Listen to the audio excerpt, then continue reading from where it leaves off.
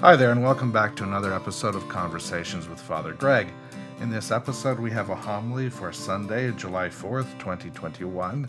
Let's begin with a reading from Mark's Gospel. The Holy Gospel of our Lord Jesus Christ, according to Mark. Jesus left that place and came to his hometown, and his disciples followed him. On the Sabbath, he began to teach in the synagogue, and many who heard him were astounded. They said, "Where did this man get all this? What is this wisdom that has been given to him? What deeds of power are being done by his hands? Is not this the carpenter, the son of Mary, and brother of James, and Joses, and Judas, and Simon? And are not his sisters here with us?" And they took offense at him.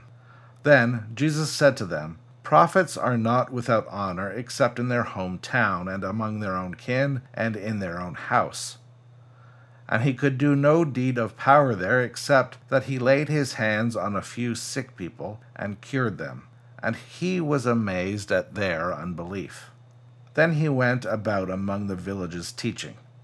He called the 12 and began to send them out 2 by 2, and gave them authority over the unclean spirits. He ordered them to take nothing for their journey except a staff, no bread, no bag, no money in their belts, but to wear sandals and not to put on 2 tunics.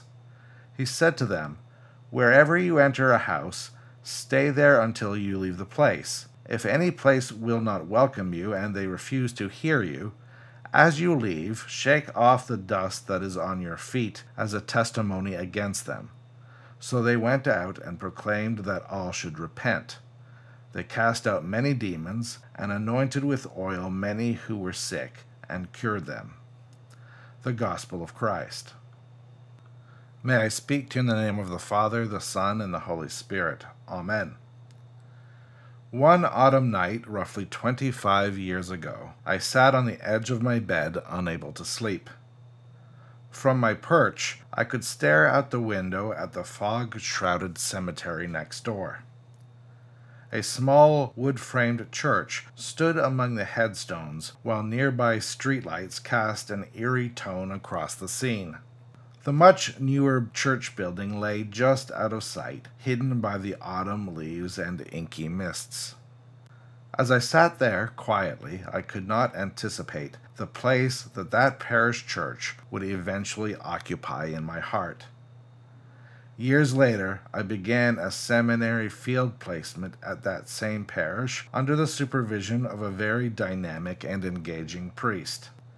As I discerned my sense of priestly vocation, that parish would become home. It was there that I began to develop as a preacher and deepened my practice of public liturgy, and it was that parish that sponsored my application to the priesthood.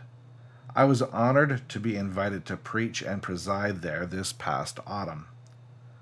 Although some of the faces have changed, it was still like going home. But not all homecomings are joyous occasions. Mark's Gospel gives us a glimpse of another kind of homecoming, somewhat less pleasant than might have been expected.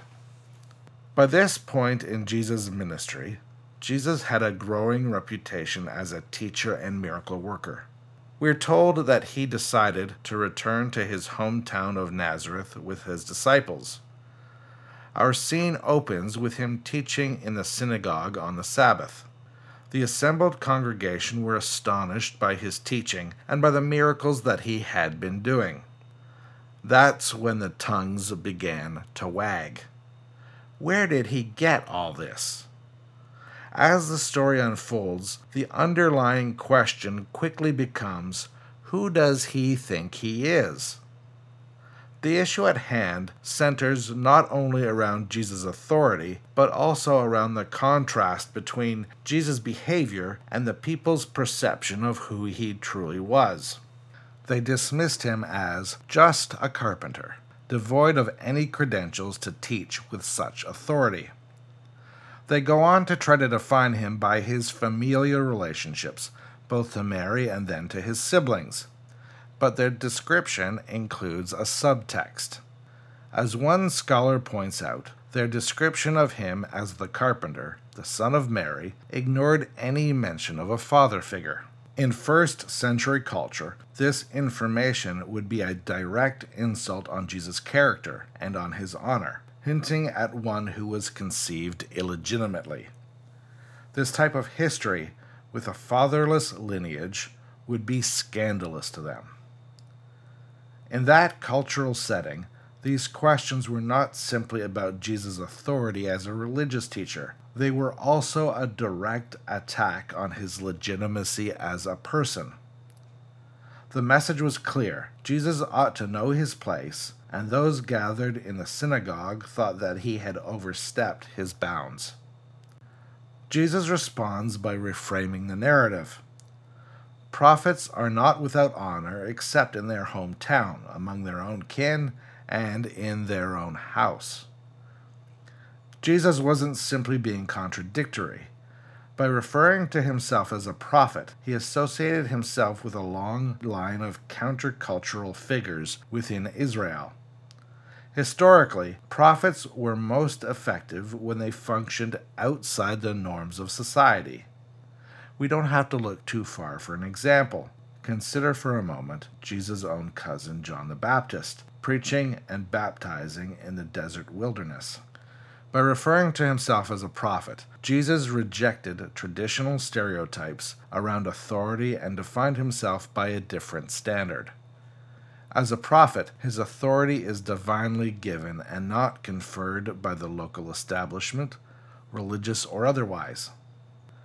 Undeterred by this rejection, Jesus knows there is still work to be done. He sends the disciples out in pairs, telling them to travel lightly, and empowered them to offer all manner of spiritual healing. He even gave them direction on how to respond when they experienced the kind of rejection that he had experienced. The disciples' mission was modeled on Jesus' own example. The message was clear. Being a disciple is not a spectator sport, it's an active way of life. Furthermore, the disciples' authority came from Christ himself, just as Christ's authority came from the Father. Can you imagine what it was like for that first generation of people who listened to the disciples? What would this be like for people who were steeped in centuries' worth of traditions? Along came Jesus and his followers performing miracles, challenging social norms, and overturning religious traditions with their teachings. Scripture describes a range of responses, telling us that some folks found Jesus' work and teaching very difficult to understand and receive, while others found Jesus to be a breath of fresh air. Ironically, those in the synagogue rejected Jesus, while it was often those on the margins of society who found Jesus' teachings most accessible. Today's text invites us into deeper reflection and conversation. In our reading for today, we read about people who were scandalized by the authority with which Jesus taught things that they found challenging. Captivated by their own understanding and by what they considered to be traditional wisdom, the religious establishment struggled to see Jesus for who he truly was. This issue confronted both Jesus and his disciples time and time again. This story holds a mirror up for those of us who identify ourselves as Jesus followers. How do we, who claim to tread in the footsteps of Jesus and his disciples, respond to challenging teachings?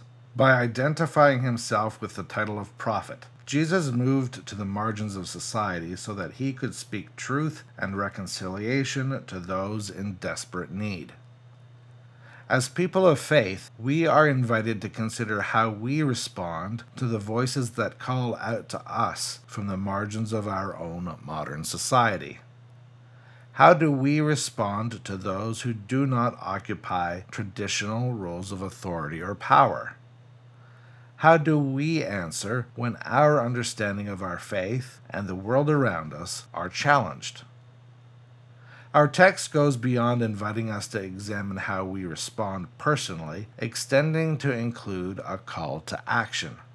Jesus responded to rejection by giving his disciples a mandate to go out into the world following in his own footsteps. Rejected by friends and family at home, the message of reconciliation with God would be carried out to strangers abroad. This is a call to go beyond being passive and to actively seek out ways to extend God's invitation to reconciliation and wholeness to everyone we meet. Being a welcoming community of faith is a wonderful start, but today we are reminded that being welcoming is just the beginning of the story. Just as those first disciples were called to go beyond the synagogue walls, so too are we called to go beyond both pew and narthex. We are called to proactively seek out ways to offer reconciliation, healing, and wholeness to those in need.